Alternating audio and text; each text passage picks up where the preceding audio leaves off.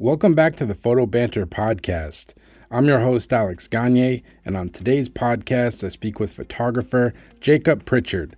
Jacob Pritchard is a commercial and editorial photographer based in New York City. He has worked with clients such as Adidas, the New York Times, Google, and Marriott, to name a few.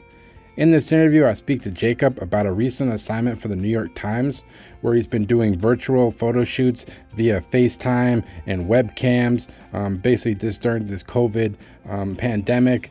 Just kind of an interesting approach to portraiture. I also speak to him about how he got his start in the business, how he approaches advertising work, and how he kind of markets himself, and much, much more. Jacob's been in the business for a while and has a lot of advice to offer. So I hope you guys enjoy it, and thanks so much for listening. All right, well, Jacob Pritchard, welcome to the podcast, man. How you doing today? I'm doing well, all things considered. We're, as you know, we're kind of in the midst of the coronavirus lockdown. So it's been an unusual time for all of us, but the family's healthy and we're doing well. So definitely good, all things considered. How are you doing? I'm good, and you're in New York. You're based in New York City, right? Yeah, exactly. Yeah, it must have been pretty scary the last couple months with everything going on. Like, how's your mindset been? Like, what have you been doing with your time with everything? Have you still been working at all, or what's kind of been your day to day the last since everything's been going on, I guess? I would say for me, it shifted, I think, kind of early on. There was a lot of just backlog of all that, just business stuff that we all have to deal with, but that always gets put off as the lowest priority. Just silly things like bookkeeping, taxes, all that. So the beginning, I spent really focusing on that. And once I kind of had cleared a lot of that backlog of boring work, there was still we were still well into the lockdown, and it didn't seem like the end was in sight. So I started, doing these kind of virtual shoots, shooting with people over FaceTime or, using other kind of technology to do that. I've also been creating some work in my house, just kind of like test work, essentially. And that so I'm actually today working with the New York Times on some portraits that they're doing for the newspaper. So that did kind of formulate into some actual gigs at the moment, and that's actually been quite a fun experience as well. So will you be with the New York Times assignment? Are you going to be going like on location photographing people, or what's the how are you approaching that? Is there any difference with everything going on, or? Yeah, so for this particular one, so the story is about unemployment and the unemployment numbers. Yeah. And so I think part of kind of the conceit of how we're approaching it is to shoot everything virtually. Okay. So using Zoom, I'm doing a lot of using kind of framing whoever I'm shooting with, framing up their camera, but then having them shoot in like a timer mode. It's been interesting to kind of figure out the technology and figure out how you can make the best possible pictures with whatever device someone happens to have with them in their quarantine. Yeah, it's interesting. I'm seeing like a bunch of different photographers have been doing these virtual shoots. I'm always interested how people approach it, because it's like, as you know, as a photographer, especially when you go on location, usually you have like the freedom to kind of like explore, check out the space, see if this room will work or if this room's better. Like, when you're photographing someone virtually, like, how do you approach it? Do you kind of ask them to like find a window, or give them a tour, have them give you a tour of their home over their phone or whatever it may be? Or how do you kind of approach these shoots, I guess? Yeah, that's fully part of it. I think early on, I essentially just ask for a tour of their space. Yeah. And yeah, it's interesting. I mean, as I'm sure a lot of these kind of like location portrait shoots is like moving furniture and stuff like that. And Yep. it's awkward because I'm essentially have to ask them. Yeah. To, I'm like, oh, this would be a great angle, but could you move your bed and that table? I've definitely had people doing who are accommodating enough to do some pretty significant furniture moves and stuff like that. Yeah. So that's, just one element that makes these definitely a different experience and a different approach. And with the New York Times, have you shot any of the New York Times portraits yet? Yeah, I just wrapped the third one earlier this morning, and it looks like we've got a couple more on deck today. That's another interesting part of it is you can knock out several in a day, which is obviously not the case when you're working more, going to a location. And how do you find the experience? Because as you know, being a portrait photographer, a big part of the job is being able to connect with your subject. And I mean, sometimes it can be hard enough when you're in person with somebody. How difficult is it trying to connect with someone who you've never met, and especially with an assignment like that where it's just it's about unemployment, so it's a stressful time to begin with. How has the experience been able to connect with someone virtually? Because as you know, there's kind of a disconnect via computer or phone or what have you. Yeah, totally. It's interesting that one thing that is funny to me is just how different every one of these is, in maybe a different way than I think when you go on location, you kind of have your normal setup and your assumptions of how you work. There's maybe a little bit more kind of a regular outcome, a regular relationship with your subject. Yep. But for example, the one I shot just this morning, it was a guy who'd been quarantining alone, and it seemed like he just had plenty of time to chat. Yeah. I think we went probably 2.5 or 3 hours. And it seems crazy because in the end, we only got, it's also much slower to set each one of these up, and you're kind of dealing with technical limitations too. Yeah. So we only shot in 3 hours, maybe 3, maybe 4, you could consider it, setups. Yep. But in a way, I feel like we can, he was down to chat, I was down to chat. Yeah. We're kind of in this shared experience. So in some weird ways, there can be more of a connection. Yeah. And another experience up at Alley that I had recently that I found interesting is this was a test shoot. An agency connected me with a model, and she was quarantining with her boyfriend. Mm-hmm. And she said, okay, well, why don't I just have my boyfriend, hold the phone?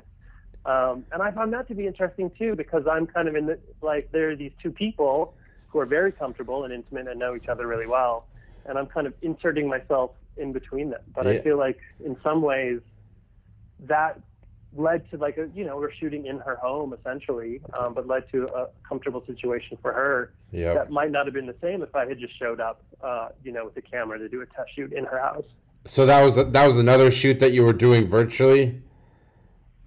Yeah, exactly. So I also, when I started kind of thinking about what I could do creatively and just to keep moving, really, I reached out to some model agencies and asked if they had any people who wanted to test. And I've shot only one of those so far, but it looks like I have a few other ones on the radar as well. Wow, man, I like it, man. You're not slowing up at all. He's kind of getting after it. Is that this? Because as you know, a lot of photographers aren't working. Has it just been this kind of good for your mental health? I guess is to kind of keep chugging along. Yeah, I would say so, 100%. I mean, these are really enjoyable experiences. And it's funny, too, because to be honest with you, I felt like I saw some people who were just, a week or two into lockdown and already producing, relevant work. Yeah. Or even marketing about what they could do, what kind of stuff they could shoot, while in quarantine. And I felt like it took me a while to get there. And it's also, it's interesting too, because, so what day? Today is May Sixth. Sixth. Sixth. Yep. So, as people listen to this in the future, we'll see how long we remain locked down. But I know parts of the country are already lifting it now. So I almost feel like I have all this work that I can say, here's something we can create, that's interesting in these circumstances. But I would imagine most agencies and publications are kind of seeing the end in sight and not really that interested in pursuing a shoot like this. Yeah, it's going to be interesting because even talking to Amy, the art producer I had on last week, who you know, and she works with ad agencies primarily in corporations and whatnot. And it was just kind of interesting hearing her perspective about how even I think things are going to open up. It's going to be slow for a while because all these big companies and agencies have to find new protocols and procedures via safety, as well as, I didn't even really think about it, but like getting insurance for a lot of these shoots. Because as you know, with the commercial stuff, it's like some of these shoots can be 20, 30 plus people on a shoot. So it's going to be, I don't know, what are you kind of anticipating for the rest of the year? I mean, I guess it's, no one really knows, but what are you kind of game planning for, I guess? I honestly have no idea. Yeah. I do know that many of the producers, that I would collaborate with on a commercial job, they have their heads much more in that game. Yep. And I mean, I think there was a point where I thought to myself, well, I should really get on top of like, what are the protocols going to be? Yep. How are we going to facilitate that? But at the end of the day, I haven't gone too in depth into that because I think on a shoot like that, ideally your producer is the one really taking the lead on it. Yep. And I think all the producers are trying to figure that out for themselves. Yeah, exactly. At this point in time. Yeah, no one knows. I think it's just gonna be a slow process, probably. And another thing, I've just been talking to like a bunch of my friends who are photographers and stuff.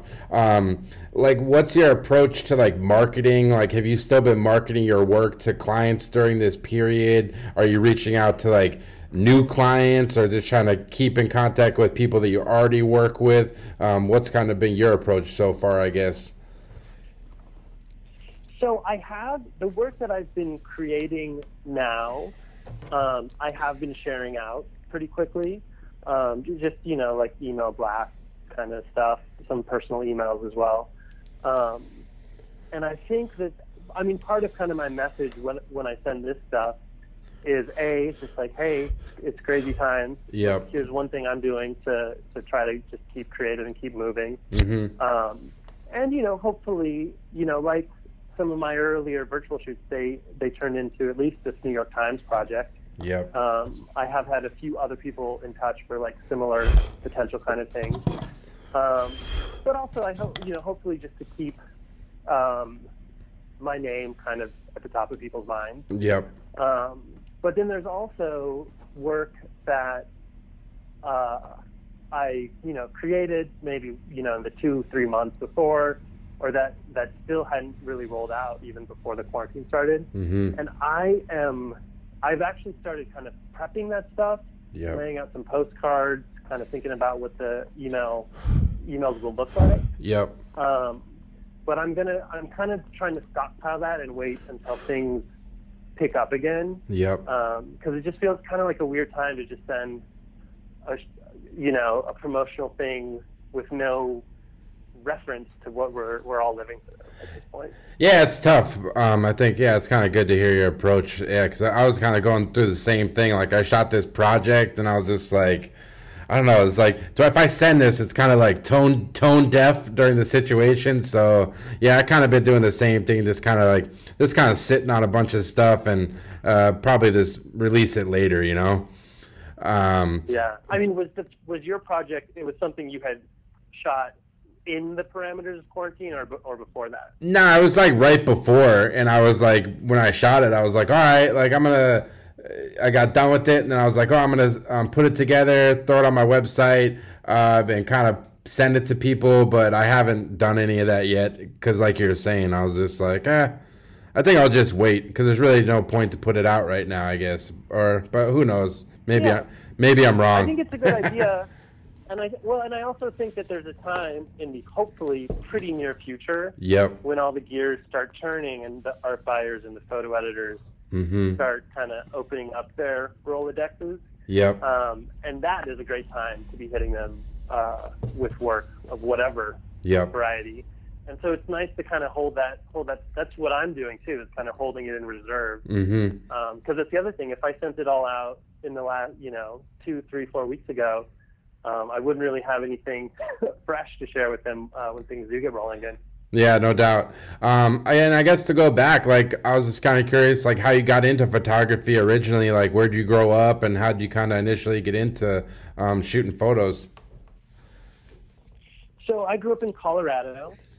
I went to the University of Colorado for school and started in their journalism program. Yep. And I had early on, I think my sophomore year, I had a class with a photojournalism professor. His name is Kevin Maloney. Shout out to him. He's still doing it. Nice. He's a really good guy. And he just really, he is and was shooting for the New York Times at the time, and just really inspired me that the things that I wanted to be a journalist for, at that time, I think I did have a different outlook on what photography would be for me, but just, the opportunity to learn things and go out and explore the world, and really seeing what he was doing and how he approached photography definitely was a big inspiration.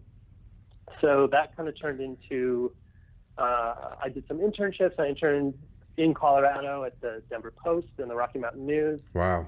I came, I think you've chatted about this on your previous podcast. I came to the Eddie Adams workshop. Oh, yeah. And have you been? No, I've never been. I applied once, but I didn't get in, unfortunately. But yeah, it sounds like an amazing experience. Yeah, it was for me, and also kind of something that led me along the way. So I went to that, I guess in like when would that have been? 05 or something. God, so long ago. Okay. But that was a time. So I was in journalism school at the time. And when you're saying you're going for journalism, like, did you think you were going to be a writer, or at that point were you already taking pictures, or was like photography something that came later for you?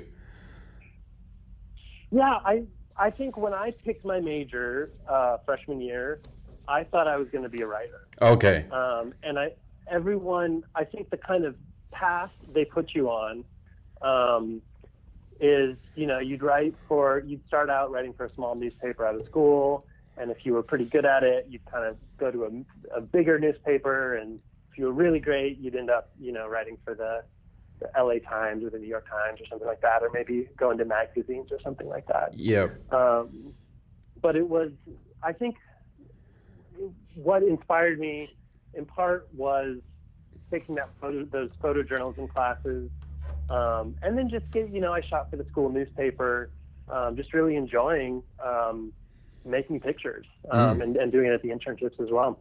Yeah, and like you were mentioning, the Eddie Adams workshop seemed like it was a good experience for you. What about that experience kind of helped you out, I guess?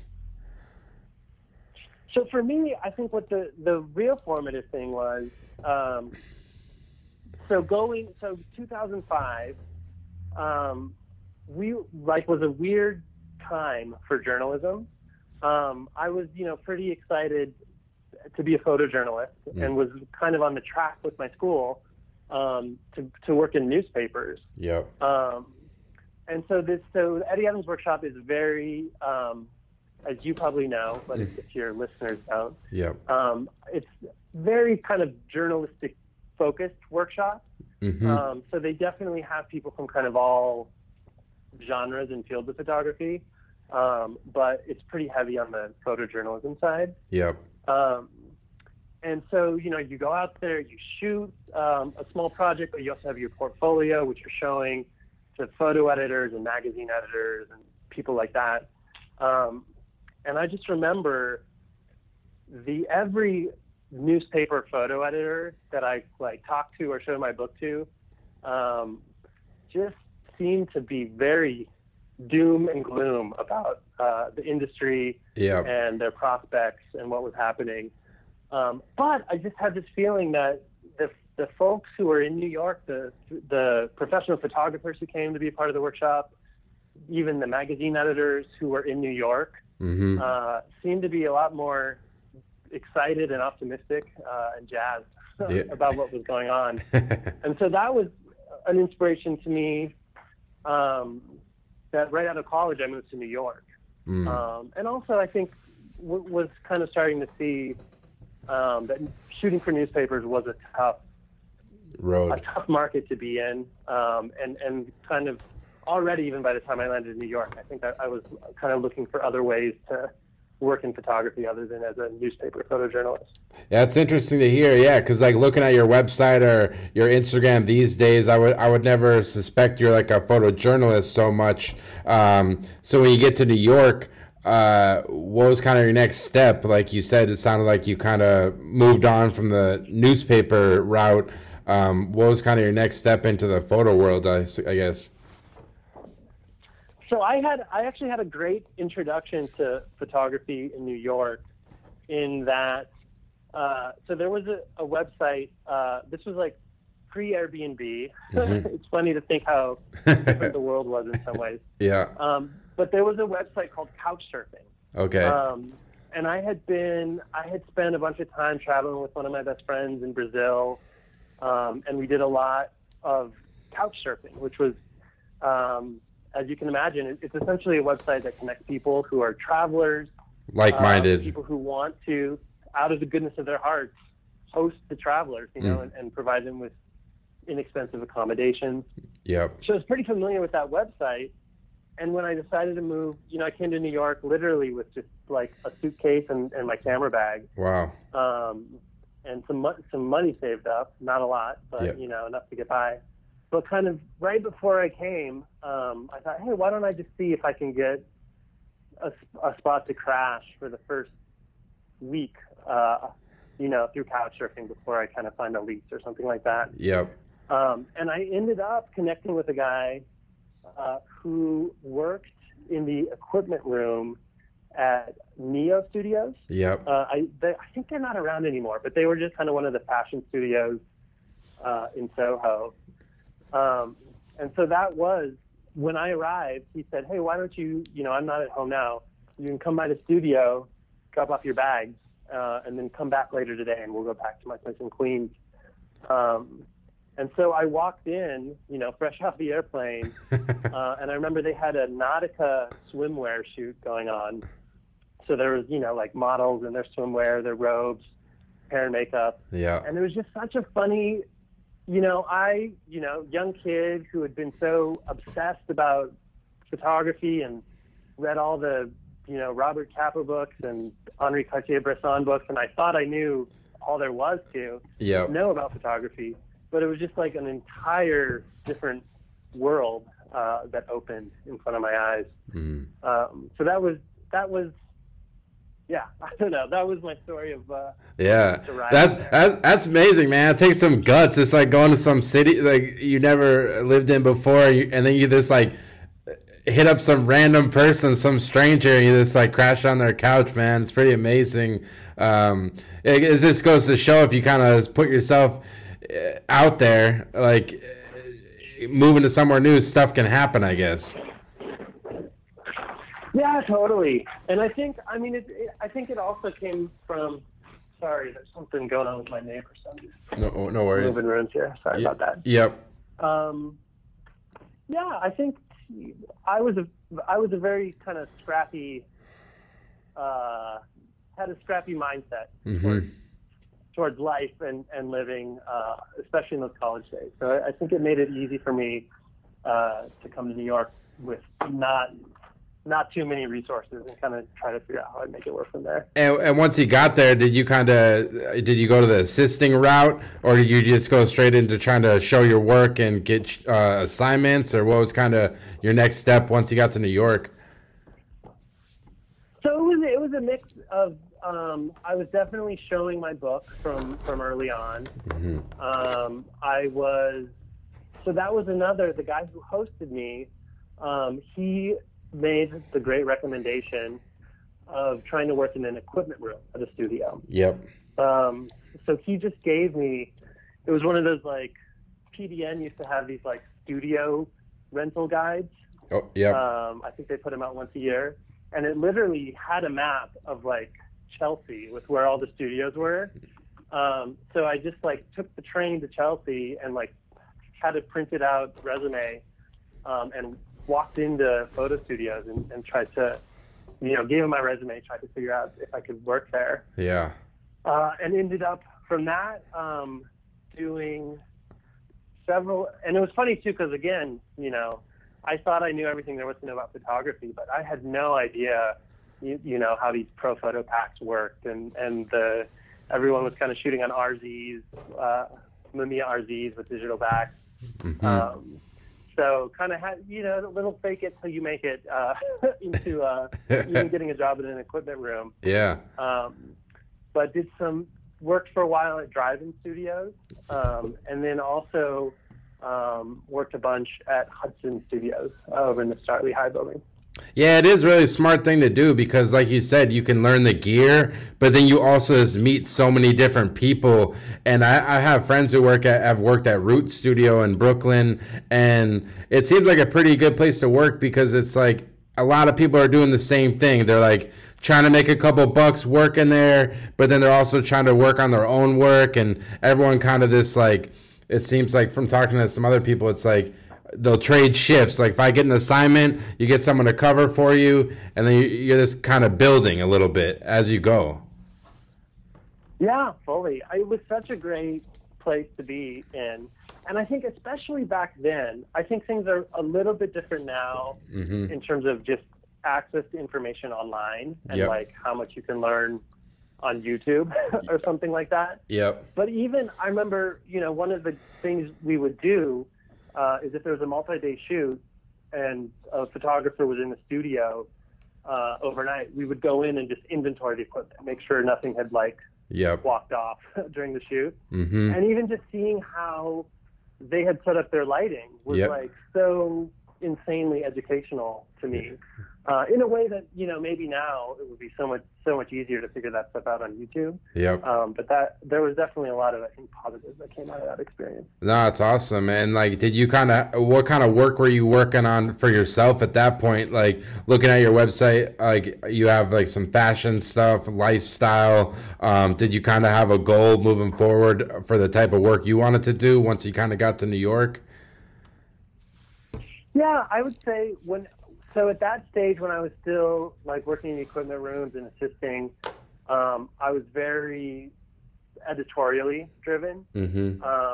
So, and I shot a handful of stuff for the Village Voice, which was a lot of fun. I actually did, so their food critic, Robert Kitsema, who wrote some really great columns, but they had a funny scenario where he would write the reviews anonymously. So he'd go into the restaurant and, probably go several times and order the food just so he's getting a real understanding of how the average person would have an experience there. And the Voice would just call me and say, here's the restaurant you're shooting. So I'd usually just show up and kind of surprise them to let them know that they were going to be in the Village Voice and see what we could do from there in terms of photography. And what kind of stuff were they having you shoot, like food, or is it more this kind of photographing the environment or portraits, or what was kind of some of those assignments? It would end up being, it's interesting because I feel like I did not have a ton of editorial direction going into them. I think it would be kind of a mix of just trying to tell a story of the restaurant. So especially if, I ended up at a restaurant that was excited for me to be there, maybe they would plate some dishes for me. I could shoot that kind of stuff. Just, environmental images that just show the space, trying to shoot kind of editorial images of maybe the chefs or the people who work there. So it really varied. It was interesting too because he he was very into even just like, you know, the very hole in the wall kind of spots. So I'd show up at places here in New York where there was a complete language barrier, where no one in the restaurant, you know, even spoke English. Yeah. So I remember one in particular where I had to like run out, go down. This was when there were still Village Voices, of, you know, the boxes with a newspaper on every corner, and I like brought one back to try to explain to them. Yeah.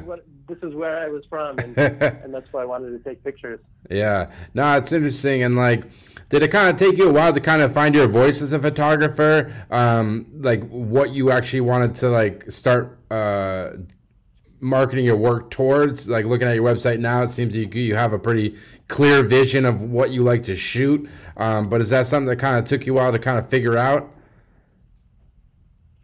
I would say so. I mean, and also I would say that I think I feel like I do have an idea of generally what my viewpoint is as a photographer, but I think it's always changing too. So I think there was never a point where I was like, now I have it found out. I think it's something for me that's always evolving. Yeah.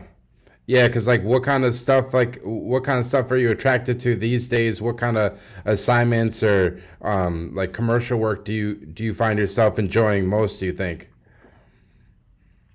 I would say I think there's a few different kind of angles that interest me. One is almost like a technical question, but the other is I think there's something really great happening now in commercial photography, which is that there certain brands, and this has been going on for a while, but I feel like certain brands are a lot more open to shooting people and telling stories and selling whatever they're selling. Yep. With people who are not like traditional models or like the like traditional beauty standards. Yep. So one thing I really love to do, I love shooting commercial projects where we're shooting someone who might not have been traditionally thought of as like a model, or someone who might they bring a different interest to it from something that's not so traditional. Yep. And I love not only doing that in commercial assignments, or, you know, when there's a shoot where I am able to have some influence on the casting, but also just for my personal work too. I think I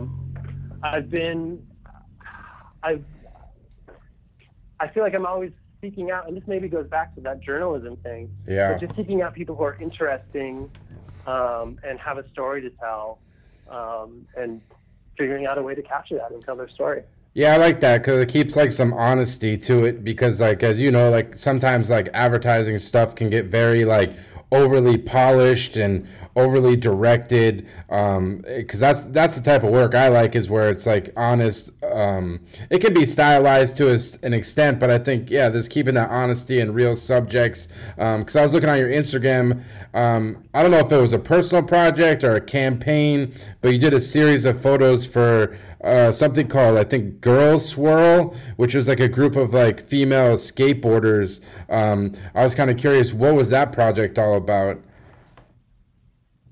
Yeah, in the end of the day, it was a very simple. So that is a group of women skateboarders. Some of them, they have a group here in New York as well, but they're also based out in LA. And I actually knew, just through random different ways, a couple of the women who were kind of founders and part of that group. And so I'd always followed them on Instagram and always just thought they were like a very cool, stylish group, and looked like they were always having fun with what they were doing. Yeah.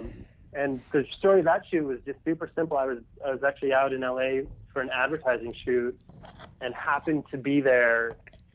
I think there was some like downtime. We were like scouting on like a Thursday, Friday, and we weren't shooting till Monday. So I just had like a free weekend in LA, and they were having a meetup. So I was able to just be a part of that and capture some images for them. That's cool. So it's basically, it's not like a company. It's just kind of like a non-profit, or like it's just kind of a group of people that like to skateboard and basically meet up. Is that kind of the gist of the program, I guess? Yeah, I mean, I'm not, to be honest, I'm not the full expert on everything they do. So Yeah. I'm not the best one to tell. Yeah. But I do know they have some entrepreneurial aspects of what they do. I know they do have some merch. They also have some like outreach kind of programs, Mm-hmm. kind of doing good stuff in the world. Yeah. And I think they're expanding too. I think they're actually kind of, I've seen that they now have a group in San Diego, and I think even doing stuff internationally. So I think there's a lot of facets to what they do, and Yeah. to be honest, I don't totally understand all of it. Yeah, yeah. No, it was cool. It was a great series of photos. Like for myself, I grew up skateboarding, still skateboard, and I hadn't even heard about it. So it was really cool to kind of see that series. And you know, one thing I'm always kind of curious about is like you're talking about you get to New York, you start getting some assignments for Village Voice, which is great. But how do you kind of make the step into getting more commercial work, or the bigger jobs where you're making some more money? How do you kind of make that transition from editorial to getting your foot into more of the commercial world? So I'd say it started out just I had a consultant named Amanda Sosa Stone, who was great. And she just kind of put me on a very kind of standard. To me, it seemed all new and brilliant, but I think just kind of helped me put together the very most standard building blocks of marketing yourself as a commercial photographer. Yep. So, you know, she suggested I get an agency access subscription. She hooked me up with a designer to design some postcards. She helped me with just kind of the edit and design of my website.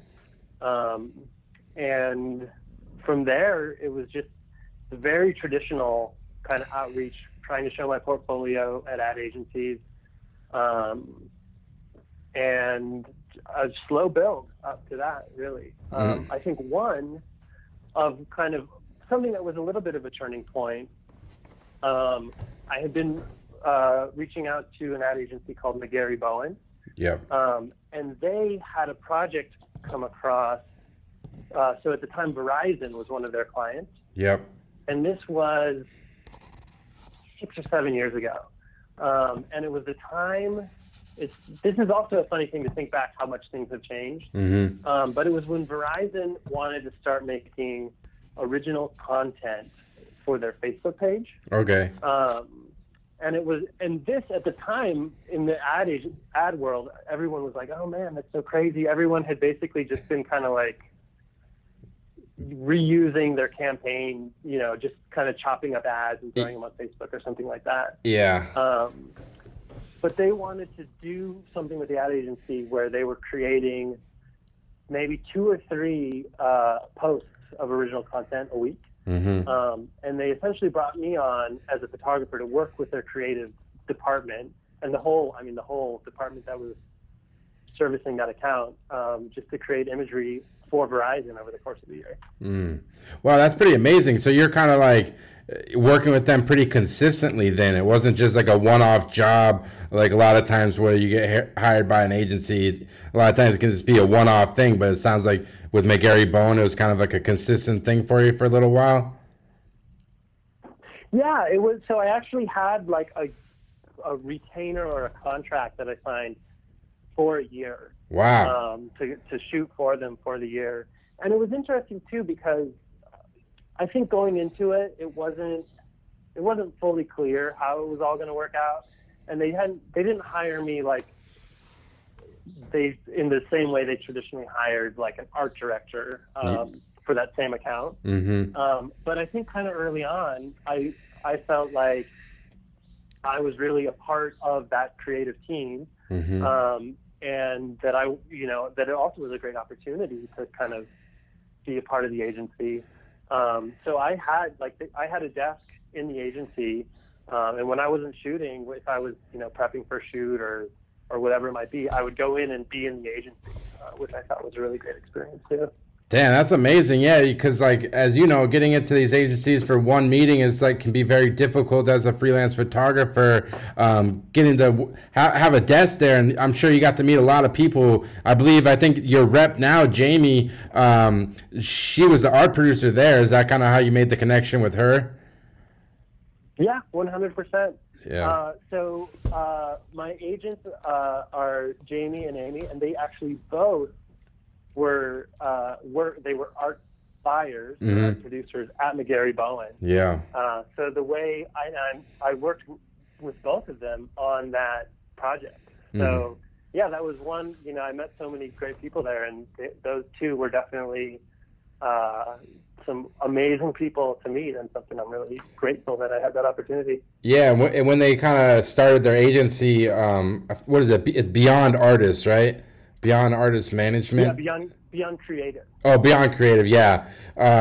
What made you want to partner with the rep? When did you kind of decide you needed to kind of make that jump? And like, how did you know they were kind of the right fit for you, I guess? I would say so.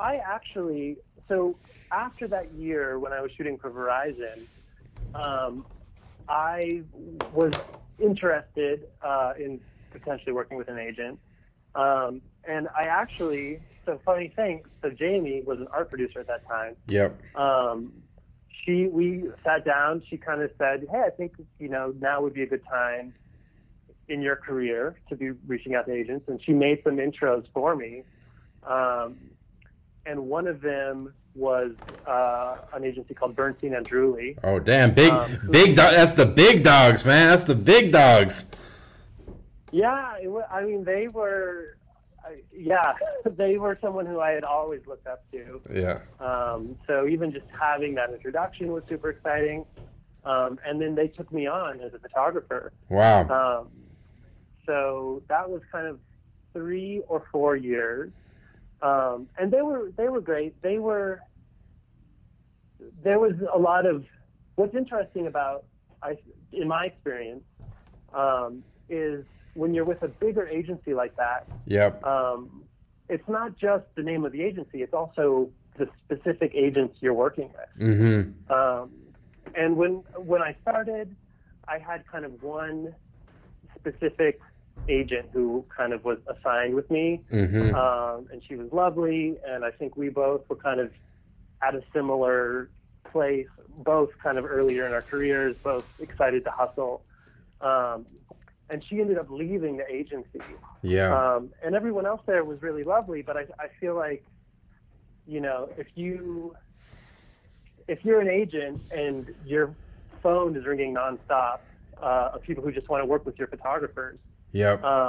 You're maybe not putting the same effort. You're maybe not saying, oh, who's this younger photographer whose book I should really be, pushing because he's at an earlier stage in his career. Yeah.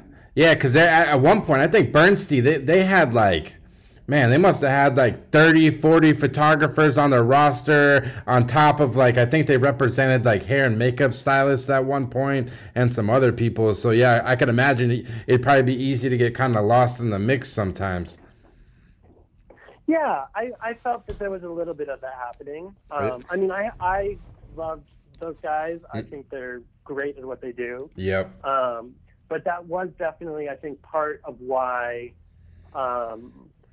going to Amy and Jamie made sense. They're, in some ways, the complete opposite of that. They're very, I think right now there are 9 photographers on the roster, 9 or 10. Yep. And so, obviously there's a lot more of kind of an individual investment and a personal connection that we're able to have. That was maybe harder just based on the way that Bernstein and Drewley was structured. Yeah, and like, what is it for you? Like, what does the rep bring to the table for you? Because I think a lot of photographers listening, they probably get the idea that if you have a rep, it means you're getting tons of work. But a lot of times that's really not the case. It's still up to you to find clients. But I guess like overall, when you're partnering with a rep, what are you hoping they're going to bring to the table for you? I think it's a variety of different things. I think you're absolutely right that, and I mean, by now maybe this is just an old school thought, but even I think maybe in the days before I was with Bernstein Andrewley, there was a time when the photographer made the work and the agent promoted it. Yep. I think the photographers didn't really need to spend too much time thinking about the promotion of the work because that was totally the realm of the agent. But for me, I think the smart photographer these days will, be a partner with their agent. They'll hope their kind of promotions are working synchronously together. Yeah. But still will definitely be, working on their own to make, not only make work, but get it in front of the right people. But yeah, I don't know. I mean, I think one big thing that working with Jamie and Amy has brought, and Bernstein and really before that, is just for these commercial jobs, that can end up being, for a brand, a pretty big investment. Yep. I think just a level of trust that they can bring. They've been in the industry. They're very seasoned people in the industry, and I think, people know them well and trust them. And I think there's a certain level of, feeling that a photographer who is represented by them is someone who can be trusted with a big production. Yeah, and I would imagine it's probably also good when you're bidding on these bigger jobs for like these commercial campaigns. It's good to have a level of separation between you and the client. You can kind of just focus on your creative work, and they can kind of handle the X's and O's of estimates and money and those more difficult conversations, I guess. Yeah, 100%.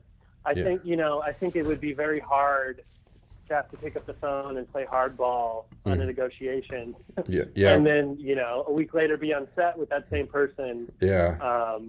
And, trying to make sure that they're having a good time on set and feel like we're creating great imagery. Yeah. I think that's definitely, there's almost can be kind of a good cop, bad cop element of an agent at certain times. And I think that's very valuable for sure. Yeah, no doubt.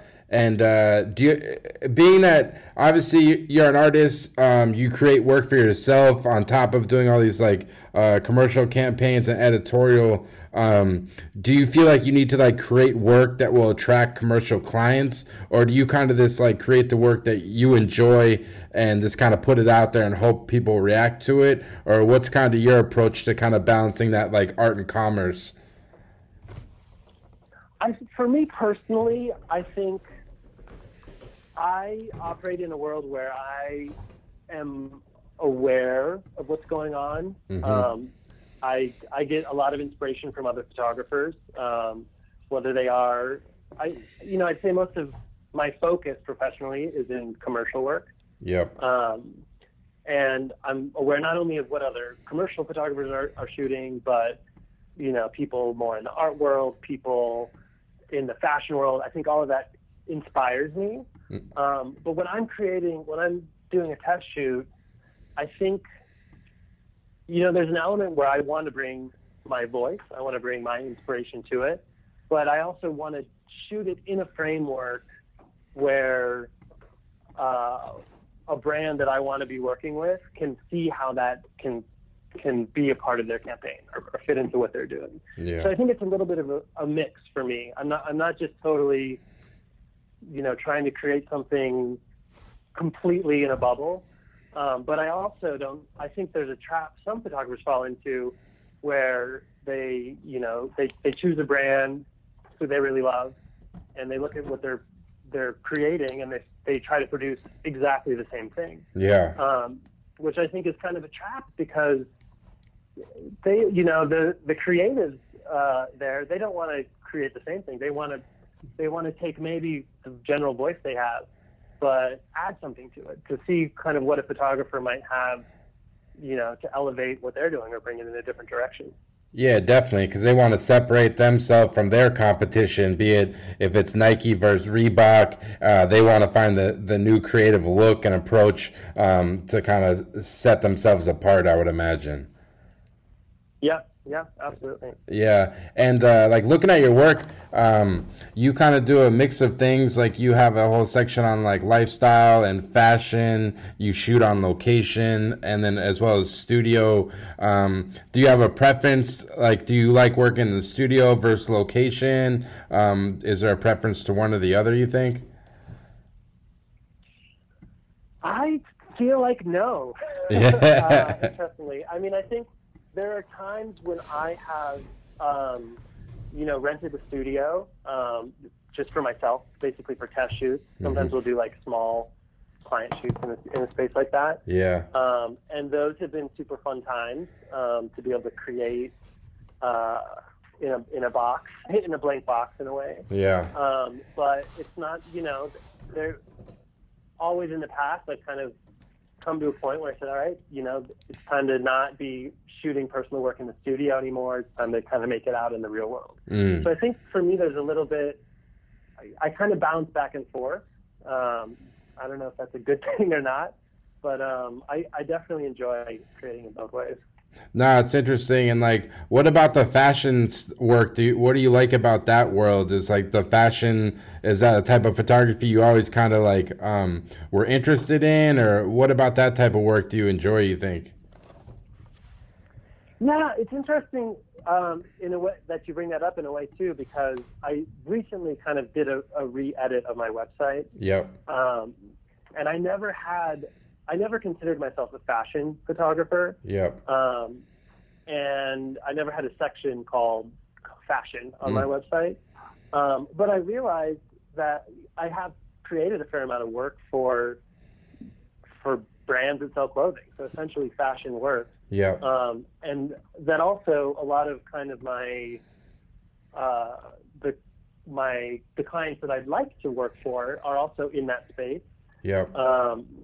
So I now I have a section called fashion on my site.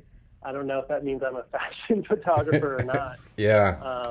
But it's not, and I guess that's a little divergence of what your question was. But I guess that's part of what, even when you ask me how I like, fashion photography is like, in some ways, a little bit of a loaded question for me.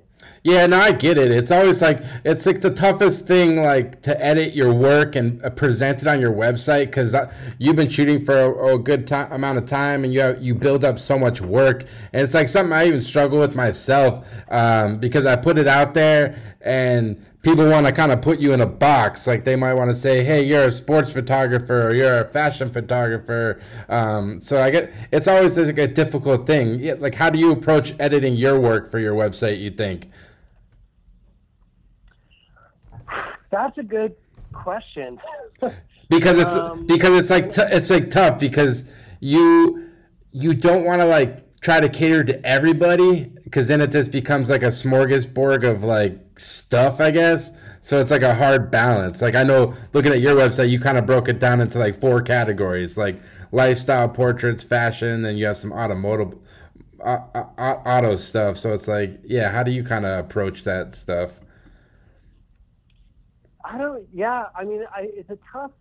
It's tough to put in words. Yeah. In a way for me. Yeah. I think, and maybe that's why, we're visual people, Mm-hmm. and we can sit down and look at a collection of images and hopefully figure out how they go together and how they make sense and how they tell a story. Yeah.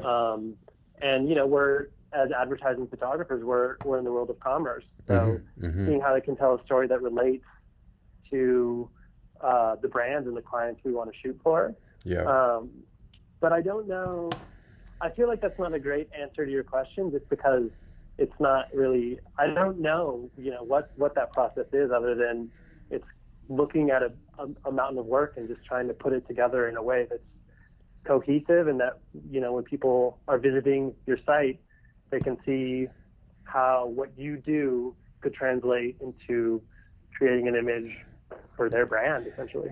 Yeah, I think it all makes sense though. Like, even though you have all those different categories, it's still like a similar voice, like in the way that you shoot and the way you kind of light stuff. It all seems cohesive. I think it's like sometimes it's when you see people that are like, one shoot they're shooting food with like crazy strobe, and then the next category on their website could be like shooting a basketball game or something, and it's like, not to say you can't do it, but a lot of times it doesn't seem like there's one voice for the photographer. I think for me, I think it's more about having a voice and an approach. You can shoot whatever subject you want, but I think that's like the hardest thing to do as a photographer in my mind is like find a voice, you know? Yeah, I'm with you. I mean, to me, one of my favorite examples of that is Nadav Kander. Yep. And just how I feel like he's shot so many different things just for different reasons, you know, for fine art, for advertising work, for editorial work. But you can see that constant line of like who he is as a photographer through all of it. Yeah, and I think that's something. I mean, Richard Avedon too. Yep. You know, a guy from a different era, but he shot. You know, I mean, for him too, fashion was, I think, kind of a little bit of a loaded term for different reasons. Yeah. But you know, his picture, whether it was fashion or an amazing portrait, there was a certain through line that was not. It was partially his technique, but it was partially just the way he saw the world, and I think that's what we all can, you know, strive for as photographers, is to be able to shoot such a variety of things, but bring our vision or some kind of like an outlook on the world into it. Yeah, you're right. It is tough. Yeah, because Nadav is a good person because you're right. Because you look on his website, he could shoot celebrity portraits, and then he's shooting landscapes in China, but they all have that like kind of like, I guess the way when I view his work, it's like kind of cold and dark, but it all makes sense. Yeah. Yeah. No, for sure. And what's your kind of approach to portrait shoots? Being like we kind of mentioned, like you shoot in studio and on location. Do you kind of, when you get an assignment, do you kind of go in with a plan of exactly like what you want to execute each time? And does it kind of, do you kind of go off for that plan, off script a lot, or how do you kind of approach assignments? I would say, I don't know. I mean, it's interesting too, because I feel like my mindset right at this moment is so much in these virtual shoots. Yeah. And these are even harder to go into with a plan, because you don't even know what like camera you're shooting with. Essentially, you're maybe shooting with like a web camera or a phone or something like that. Yeah. But I think, I feel like there's, especially for like editorial work, I don't think there's too much. I definitely like to, if I'm shooting someone who's well known, for me, I'm not, you know, shooting necessarily like movie stars or celebrities like that, but oftentimes it might be an artist or someone. Yeah. I do think it is super useful to know their work, to even know a little bit of kind of the world they're in. So while it might be awkward to like try to talk an artist too much about what they specifically do, just to be able to kind of have a common conversation, you know, about the world they're in, I think it can be useful. But I don't necessarily go in to a shoot like that with too much of a plan, and I think it's more about reacting to the person and the location and all the other elements that kind of come into it. Yeah. No, that's really interesting. I would imagine like all these virtual shoots you're doing, it's like, it's almost probably got to be a really good exercise, because it's like forcing you to really get creative, and you don't have the luxury of like being able to do what you normally do. So I bet coming out of this, the next time you do like a normal shoot, it's going to feel like the weights are off or something. Like it's got to almost be, it's like training in a sense, you know? Oh, it fully is. It's very, I do think as a photographer, I'm learning something through these. It's just like, I was thinking of it earlier today. Like if someone told you had to do a shoot with like a Mac webcam, but you could be there in person, that alone would be super hard. Yeah. But now on top of that, you're like, the person who's operating that camera is like maybe not super like technically proficient. There's just like so many complicating factors Yeah. It definitely makes you, if I'm the kind of photographer who likes to shoot a lot Okay. on an editorial assignment. But really, at least in my experience so far, for these portraits, I can only get through maybe, 3 or 4 different angles or setups, in an environment. Yeah. So you really have to commit and like make sure it's a great shot. You don't have the luxury of having too many like throwaway shots or choosing angles that don't really work at the end of the day. No, it's really cool, man. You got me inspired over here. I want to try that myself. It seems like an interesting challenge. But I guess to wrap up, man, like you've been doing this for a while. Like, what's next for you, man? Like, what's got you excited? I know you were doing all those virtual shoots, but I guess once this pandemic's over, there kind of anything you're kind of hoping to work on in the future, I guess. I mean, I think we all are in a place where we don't quite know what the future holds. Yep. So, I definitely, I'm excited to be in a place where I kind of have some curated material. I've been thinking of kind of specific brands or agencies who work with certain brands who I'm excited to shoot with, and I'm excited to kind of, when the time is right, be sharing some of my recent work with them. Yep. But honestly, I think a lot of it right now is just like we're waiting and seeing, what's going to happen with the industry and what's going to happen with the world, and hoping that we can all get back to work doing something fun and creative sooner rather than later. Yeah, no doubt, man. Well, Jacob, man, it's a real pleasure talking to you, and it's really good to hear you're still creating work even through this crazy time. So I can't thank you enough. And I guess for people listening, if they want to check out more of your work, where's the best place for them to go? I'd say Jacob Pritchard. My Instagram handle is just @JacobPritchard. Perfect. Or jacobpritchard.com, my website. Perfect. I'll link it and people can go check it out. And thanks so much.